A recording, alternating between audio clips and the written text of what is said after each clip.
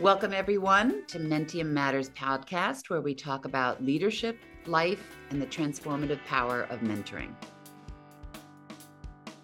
I'm Megan Cummings-Kruger, and today we're talking with a healthcare executive and mentor who's going to share her story of how she navigated a truly astounding amount of stress that just continued to accumulate over a number of years, and the hard-won wisdom she has taken away from this experience around work and life harmony.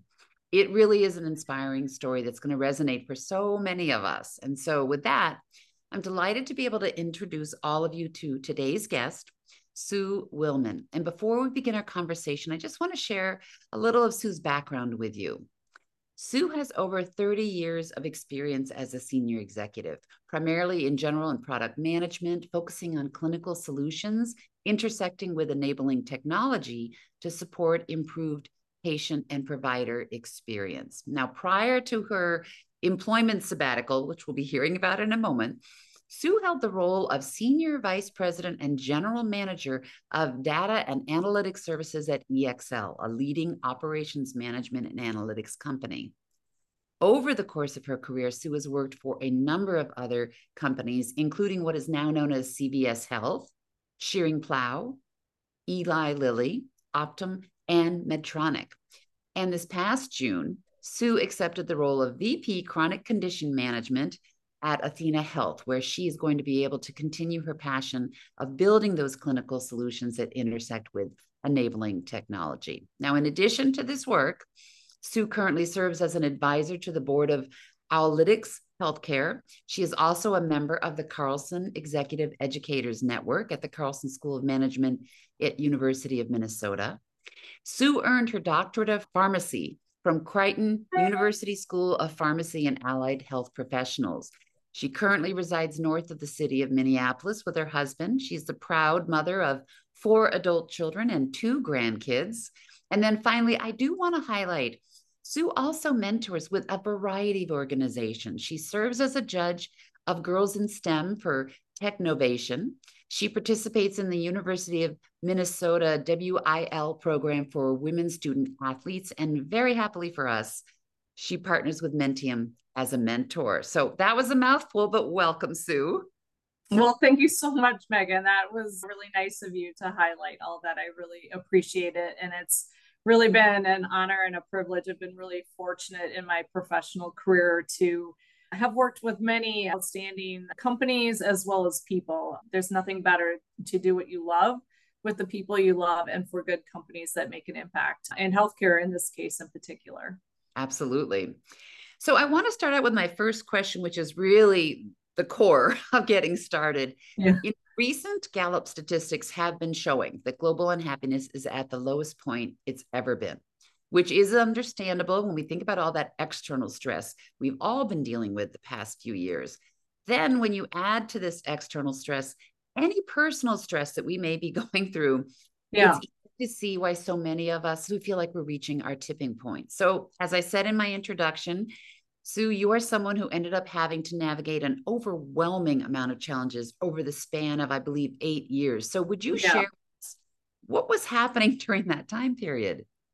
Yeah, I think just your statistic, a great acknowledgement of just general stress. Obviously, COVID added to that. And then a lot of us, especially that are executives, have stressful jobs as well. Even though we love them, they can be stressful. And generally speaking, we all have personal things that we deal with in our lives that come in and out. Our family really found that we were in somewhat of a unique situation where one thing would happen and then another thing would happen. And we just felt like it's going to be okay, right? That you're just going to get through it.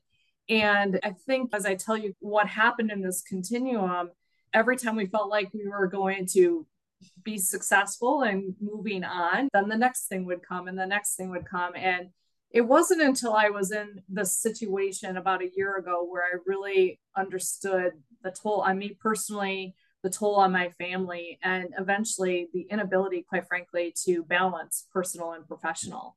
We relatively young parents. We had 3 remaining parents. I lost my father when I was 64 or when he was 64. And so about 10, 11 years later, we lost all 3 of our remaining parents within a span of 5 years. So my father-in-law died a year off, then my mother died.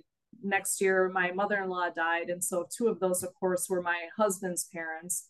And that was the start of the journey. You started to almost have like, who am I? There's a lot of questions. You had all the responsibility of, we happen to take the stance of, we take care of everything in our respective families.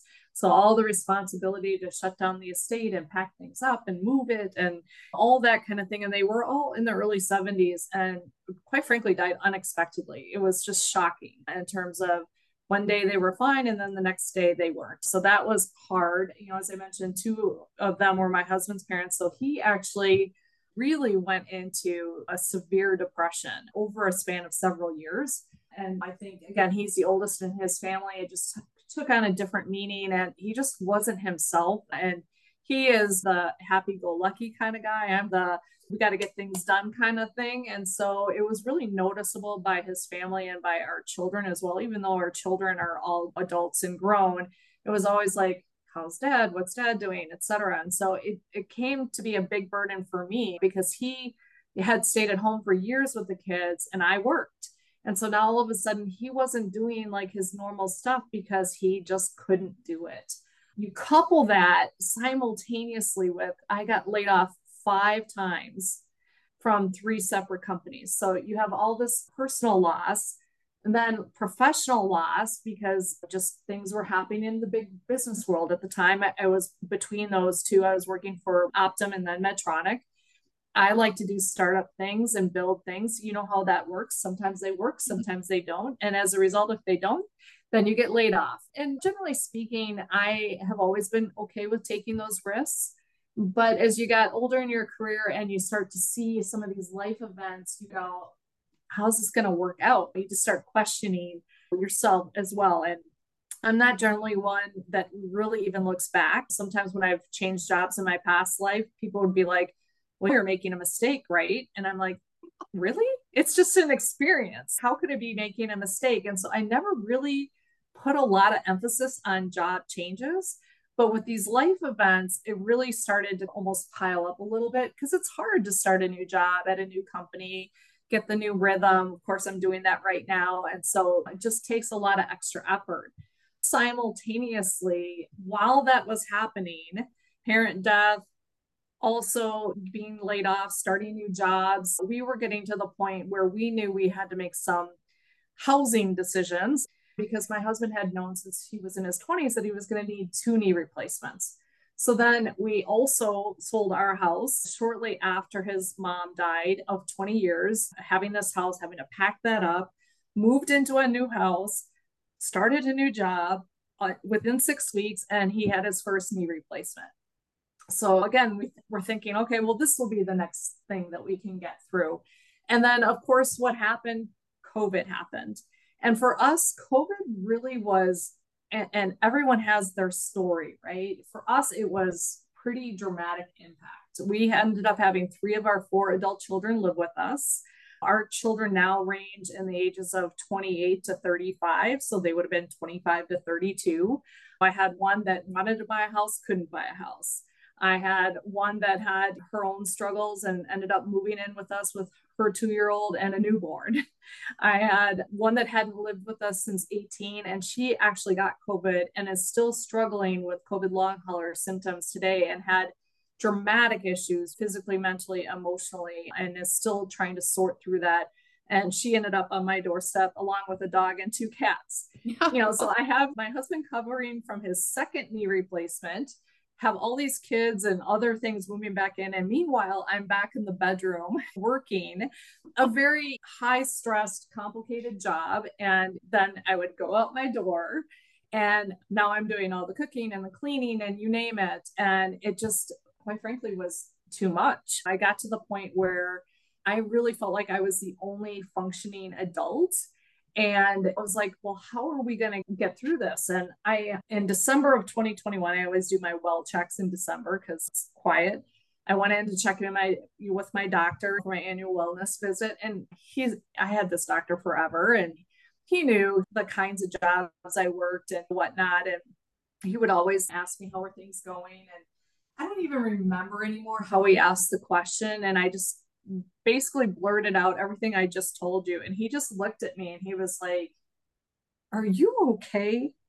And I'm like, "Yeah. I mean, like, what else would I do? This is just happens, right? This is life." And I said, "Of course I'm okay." And he just looked at me again. He's like, "That's a lot." He says, "Just having one of those things can dramatically impact someone's life, let alone all of that." Right. And even though it was over a period of time, it was almost like the constant, I don't know any other word to use other than trauma, but just constant like stress and trauma and just realization of everything you had to get through. And you just kept picking yourself up and starting over, and then something else would happen. And just all of that together was just a lot. And I found as I went into 2022, travel restrictions were lifted. And the company I worked for is a managed service company. So ended up having to travel a lot. And I was traveling every week, sometimes home 4 days in an 8 week period. My daughter that had the COVID long hauler was in and out of the hospital. And I just got to the point like, what am I doing? I couldn't think. And Yeah. people were like, is it the job? I'm like, is it the personal stuff? Quite frankly, it was probably both. And I just couldn't find a way out and had to figure a way out. Yeah. Yeah. And so you made a decision. We talked about this prior to this interview, and you shared, because I think everyone listening can already tell you're someone who keeps your head down, you keep going, doer, and you're a helper. And you shared that you reached the point where you had to let yourself be vulnerable, Yeah. and look at what you need to do for you before anybody else. Can you share more about that? Yeah, I could say that I did that myself. At the end of the day, I literally was a mess. I really was. And I am not a mess. Like as you say, I am like, I got it, right? I can put a lot on my plate and just keep going. But, I had no joy. I was not sleeping. I hadn't slept in over a year. I had this extreme amount of stress. I would lay in bed in the morning to get up. I felt like an elephant was on my chest. I literally felt like I was going to have a heart attack. I was highly irritable. I was resentful because I felt like, why is it that I have to keep going and I have to keep figuring this out, but no one else does? I was emotional. I was feeling like I was letting my family down. So there was a lot of guilt about not being strong enough. And of course, there was just shame in terms of not being good enough and being able to really do this. And just you had this whole sense of worthlessness and just like, what is this all about? I mean, I really had this like life, like, what the heck is going on? And I had listened to a lot of Brene Brown podcasts, and she had almost talked about this shame and guilt as being a straitjacket. And I really felt like I was in a straitjacket because I felt like I had no options and no point, no way to get out of this. I did probably the normal thing that people do. I considered taking like a family leave or a medical leave. And I'll just say that just didn't seem to go over very well as I talked about it with people. And of course, it created more stress for my husband in particular because I'm a single breadwinner. So, like, what's that going to do? And the holidays were coming up. And so, once again, I said, I'll figure it out. I'll push it out. I'll be able to, the holidays will help me recharge. I'll get it through. And as I mentioned, I was traveling insanely after the holidays, and my daughter continued to deteriorate. And it just wasn't going to I wasn't going to get there. To complicate matters, I had 3 huge financial payouts coming in 9 months. And if I think about when I quit, which was in July, I had one coming in December, I had one coming in February of the next year, and one coming in March, all of which would have probably allowed me financially to be in a better spot to take a break. But I just really didn't think I was going to get there. So I was like, okay, well, then what am I going to do? And as I was talking to different people about this, one of my coworkers actually, he talked to me in a manner that really was needed. And I'll just be forever grateful for this. It was a very honest and direct exchange with me. And he told me, he said, "You've been emotional for a long time.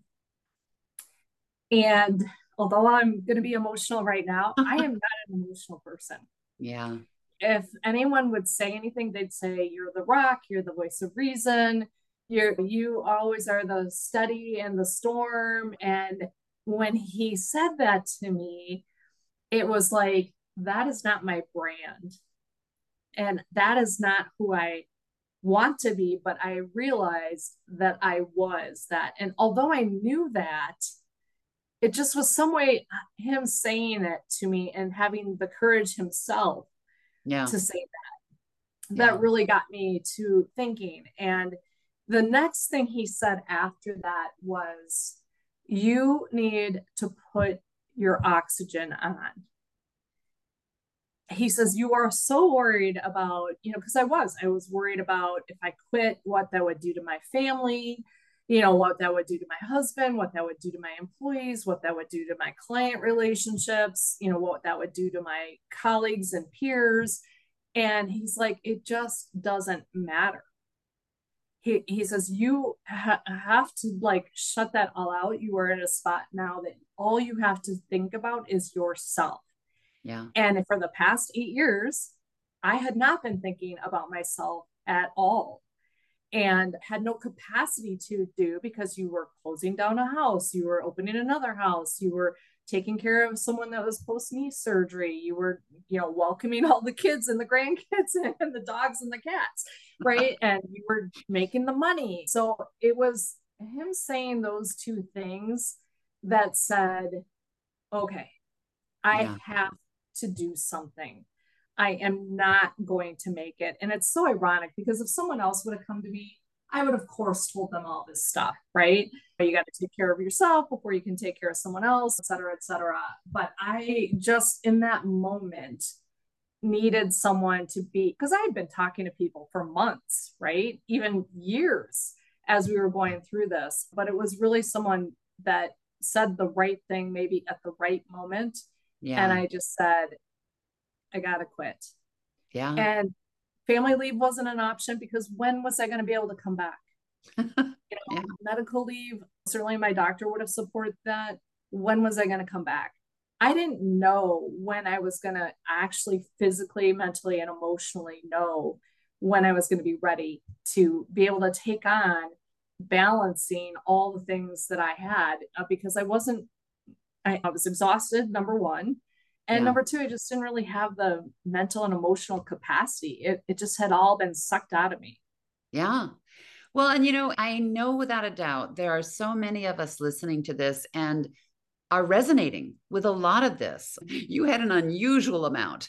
Yeah. However, this whole process, and they always talk about how when we overuse our strengths, it becomes a weakness. And this so sounds like you had this amazing strength and you're the rock for everyone else, and you were crumbling. Yeah. I mean, Yeah. it's so interesting that you say that, because I always say your strength. This is what I talk to people about all the time. Your strength is your weakness. And for in that moment, it was really about just the realization and the courage to know that I had to make a choice. And the choice had to be pretty dramatic to allow for family healing, my own healing, and just really having the vulnerability to face my fear of not being able to provide for my family, or the fear of not being able to find another job, or what would people think, or the shame of letting people down. Once I realized through that discussion that I really had to make a decision for my own survival, and that there was no certain answer out there, I was going to have to accept and embrace the uncertainty. Finally just sat down with my husband, and obviously he had a lot of his own concerns and issues, because he feels as though he's not in control, right? Because he doesn't make the money. And we've always been able to balance it. We've made certain choices and been completely happy with those choices. But when you are the one that has to make the decision, even though it impacts others, it was really hard. And so we just sat down and just started talking through things. It's like, what do we really need? What can we cancel? We could sell the house. There's just like so many options and opportunities really opened up to say, okay, if we had to live for, on what we have for the next 12 to 18 months, what could that potentially look like? And just making different choices around that, and just finding a way. Now, granted, like the money we had in savings that we ended up living off of, They were planned for different things. Mm-hmm. Well, were those different things more important than the fact that I felt like I was going to have a heart attack every day? Literally, probably not.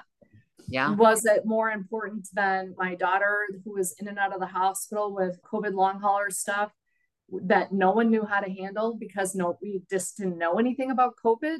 Yeah. No. So, like, yeah, she's an adult, but someone had to help her navigate because she had so much brain fog. So she couldn't really think for herself. So, who's going to do that? And how am I going to do that? And be on an airplane every week or in meetings all day and then whatever it may be. And so I think it was just finally making that choice that allowed for so many other options to open up that you just couldn't see prior to that. Well, and yeah, and that was what I wanted to ask you. It was like having those blinders taken off. And so as you look back and think about all that you've experienced and learned when you finally were forced to take care of yourself, Yeah. when you look back, what are some of those takeaways? What are some of those things that really have made a difference for you? Yeah, I mean, initially early on, honestly, because I was so exhausted, this will sound terrible and it won't sound healthy, but initially all I did was sit on the couch and watch TV. That's all I Sounds could do. good. It was like, it was mindless. I didn't have to think, I didn't have to make a decision.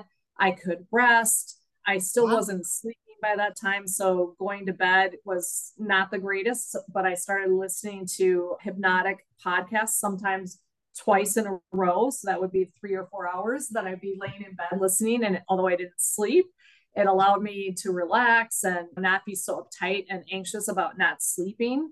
Once I got there, I said, okay, well, let's go to the gym. And when I first started going to the gym, I'd walk in the door, I'd be there for 10 minutes, and I'd walk out the door. And I'd be like, yep, done with that. And then eventually I would get in, I started doing the pool because, I'd walk in the pool and then I worked my way up. I got really into, because you don't have any money. So you start thinking about budget. So you go back to meal planning and cooking and things like that, and just really started to get into that and just trying different things. And then as I felt like I was getting to the point of having some kind of healthy routine, then it's like, okay, now I'm bored. I have talked about that before because I'm driven by challenge and learning and actually contributing. And so then I was like, okay, what did I usually find joy in? So I started to read a book. It took me a long time to read that first book because I just couldn't like settle myself down. But Yeah. eventually I did that. And then I did a puzzle and then I started working on plants and a garden that I love gardening. And so I just really tried to find ways to bring back the joy into my life.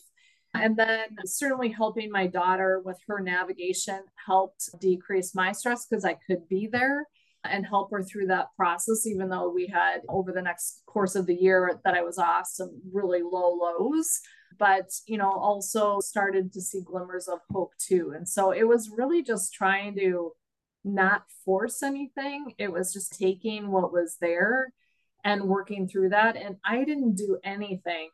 Like I didn't network, I didn't look at LinkedIn.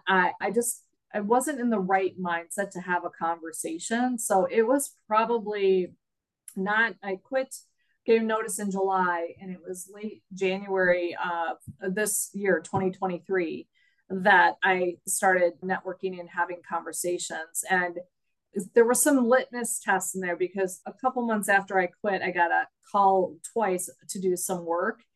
And I was like, I looked at my husband and I was like, almost like having a panic attack. I'm like, what if they really want me to do this? I'm like, I'm not ready. Right. I just knew I wasn't ready. And that's when I just said, I cannot look because I don't want to then feel obligated or guilty or whatever. So I just said, I really have to take this opportunity to unwind things for myself personally and for, our family. And so really just committed to unplug professionally. Again, not knowing what that would mean, not knowing who would be there to talk to me after I came out on the other side, but just felt like it was really necessary. Yeah, absolutely. And you and I, of course, discovered we both have a love, an appreciation for the work that Brene Brown has done around Yeah. vulnerability and shame, as you said. And I know, and she's done so much good for so many of us who don't always do the best job taking care of ourselves. Yeah. And a lot of her talk with shame comes to bring it out into the light. You got to share it, tell those secrets. Yeah.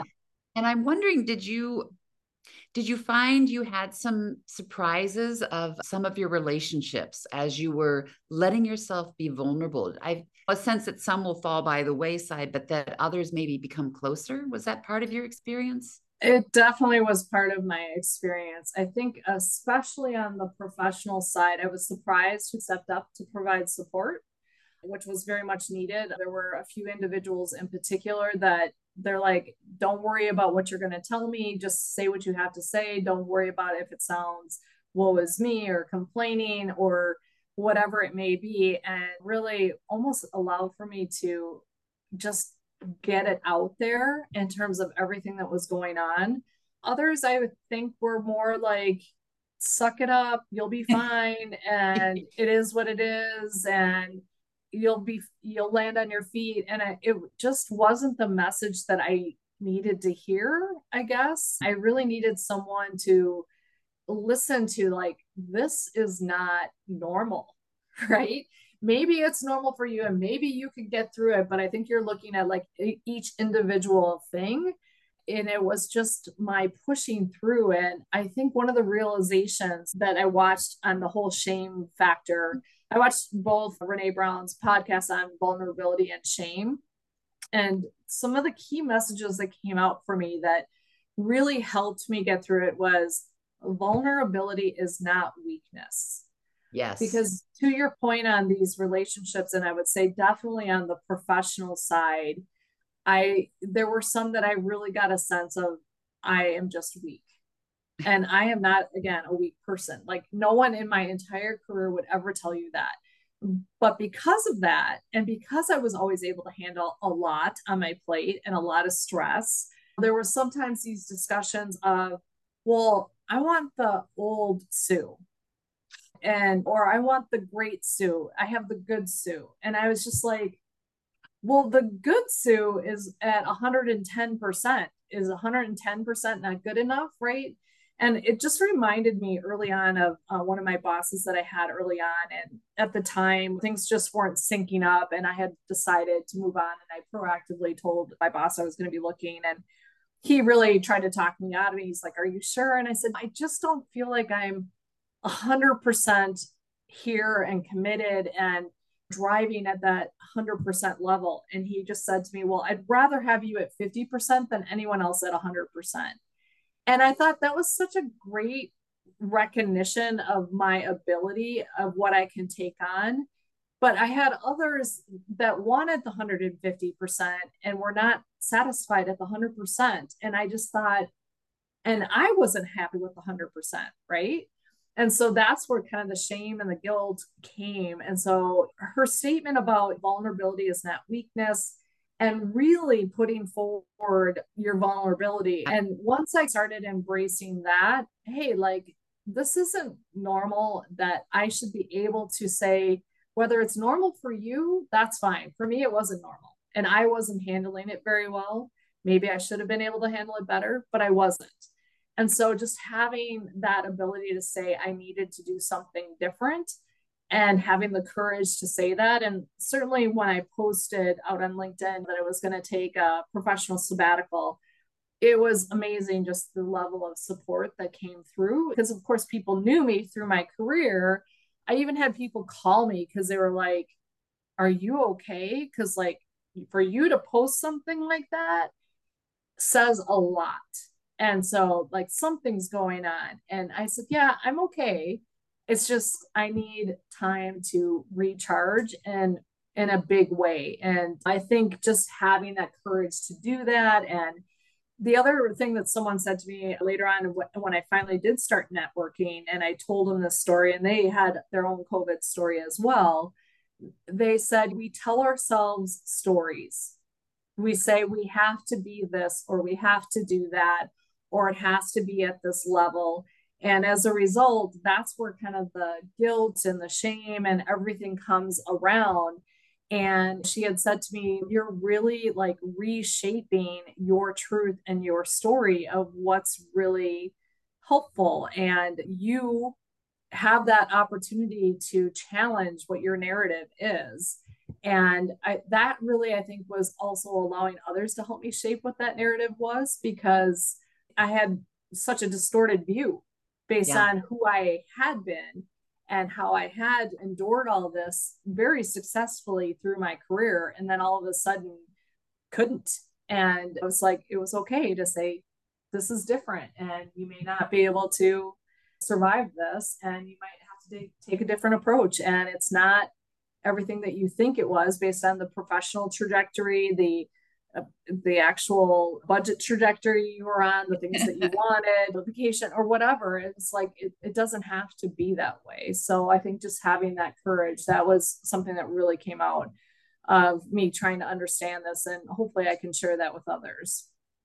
Absolutely. That's the word that is constantly in my mind. When you first shared your story, and as I'm listening to you now, it absolutely is courage. And that includes, and I had not heard this before, that you had shared this on LinkedIn. Yeah. That's courageous, but it's also, I think it speaks to your mentoring mentality, that you are willing to be vulnerable to help others. I mean, you've always had that kind of an inclination, but I imagine how much good it did for other people who are going through similar things. Yeah, for sure. I was able to see that.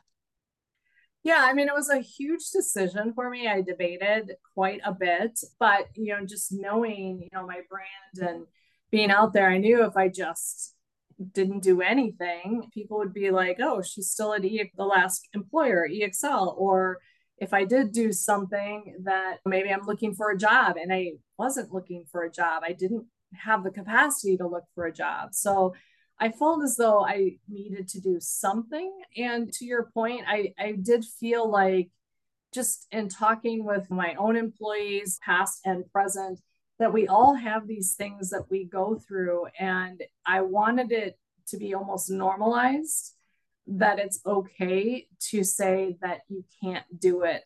One of the other things that came up in the Brene Brown thing, and I don't know if I'll say it exactly, but she said for women in particular, we have this thing about shame, which is we have a lot of responsibilities, but they're also conflicting. And so we have this thing of we got to do it all. We've got to, it's all high priority. You got to do it 100%. And then all of a sudden we get to and we're usually pretty good at juggling this. And I'm sure there's some men that are too. But for me personally, I was very good at that. I could wear any hat you wanted me to do, mom, friend, work, softball coach, you name it. I get my energy from doing lots of different things. But at the end of the day, when you can't, it becomes a huge conflict. And then associated with that is a lot of shame and guilt. And I truly had a lot of shame and guilt around my inability to manage everything like I had typically been able to do. Yeah. Yeah. It took that much, really. If you think about it, it took an incredible amount of cumulative stress to finally break you, essentially, to where you really were forced to, again, take care of yourself. And that leads me to the one area that I also wanted to ask you about. You had your sabbatical, you've started work, another very executive level position. Yeah. Now you're coming back with this perspective. And you have always cared about the people that you lead and your team. Know that about you. So for all the listeners who have their own team, so all of this has been so rich about thinking about ourselves, but do you have any advice or perspective on how we might manage the people that are on our team a little more effectively? What would you have appreciated? No, I don't know if any of these will be unique by any means, but I can say that they are things that I've used throughout my career.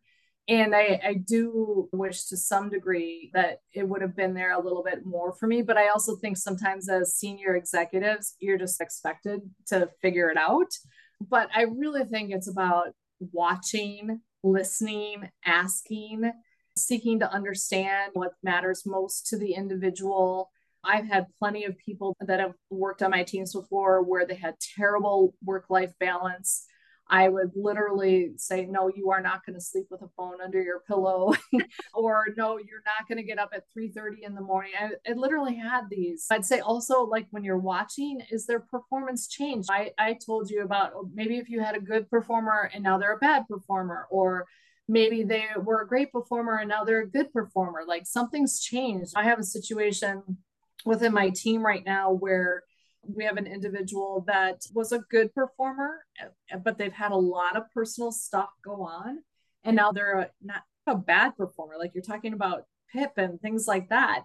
And I'm like, okay, have we talked to her about her options? Like, could she take a leave? Could she take a sabbatical? Does she want to come back on hours? Right. But it was just this whole thing going straight to, this person can't do the job. And I'm like, well, something's not right. You've already told me that she's had a lot of personal stress. And I was able to use my experience to say, let's make sure we're having really personable conversations so that this person knows what options they have. I would also say, as you're having those conversations, like I said before, just trying not to be judgmental. Like, just because you had 3 parents die or a knee replacement or whatever, you may have been able to go through that, but others may not, right? And like I said, typically this would not have been an issue for me. I would have figured it out, but I finally was not able to figure it out. There may be others that have less things or different things. And I think it's about really appreciating how what's going on is affecting their story and their narrative and their truth, and just having those discussions very openly. I've been very good at doing that throughout my career with people that have worked for me. I think not only your question was about the people that work for you, but also look across maybe your peers. I was very fortunate to have a peer that was the one that was watching, listening, not being judgmental, and willing to have that hard conversation. So I'd say just look up, down, and across. I've done this in my past life, even with a previous manager, to make sure they were okay. I think it's about normalizing that we're people and that we feel things and things happen. And it doesn't always sit in a clean box. And sometimes it's hard to have those conversations and to be vulnerable, to let people see that you're struggling and you don't know the answers. We all the time don't know actually the business answers, let alone the personal answers. So I think just really watching, listening, asking, and trying to be there in a objective and non-judgmental way to have those conversations. Thank you so much for sharing that. That was just so well said. I think at this point, I'll just close with asking you, and I'm curious to hear your response. Do you have a favorite quote or motto these days? I do. And actually, I can't tell you how long I've had this little piece of paper. Can you see that? I don't know. But I've had this piece of paper for a long time. And I've had it when we used to work in the office, and I've just carried it with me. And it's really, let no one ever come to you without leaving better or happier. And it's a quote by Mother Teresa. And for me, it's just my motto personally and professionally. I just really try and be a outlet for people as they're trying to solve problems professionally as well as personally. It's just generally speaking, if someone's coming to you with help or asking for your insights or how would you do something, they're ready to listen. And you may not have all the answers yourself, but even just the fact that you're going to listen, maybe ask questions. Early on in my career, I had someone tell me that I was the best manager they ever had. And I was like, how's that possible? Like, I've only been in my career professionally 8 years or something like that. And she's like, you just always listen and you ask questions and you don't jump to conclusions. And so I think even if you're not going to solve for somebody, if you can help them think about things, that to me is about how to leave a person better or happier or more informed, whatever it may be. Yeah, yeah. And it occurs to me, and this not to be too corny, but it occurs to me that is actually what you finally gave yourself as well. Yeah. Finally made yourself happier, Yeah. which was so deserved. Yeah. Sue, thank you so much for sharing your story. It's been such an open and insightful conversation about facing the kinds of challenges that every one of us can relate Yes. to. Happily for most of us, we haven't had all of them all at once. Yes. But, but this has been such a powerful conversation. And I know without a doubt, it's going to help others feel like they're not alone. There's been so much learning that you shared. Yeah, I really hope that is the case because definitely that was probably the biggest downfall I had was feeling that I was alone. And I just had to open up my ears and eyes a little bit to realize that I wasn't alone. So hopefully others can leverage this learning experience that I had. Without a doubt. Thank you so much. I also want to thank all of our listeners that have been joined with this Mentium Matters podcast. If you enjoyed this episode, please feel free to share it with friends and colleagues. And if you're interested in additional resources, you can find our show notes on the Mentium website. And we look forward to having you join us for our next inspiring conversation.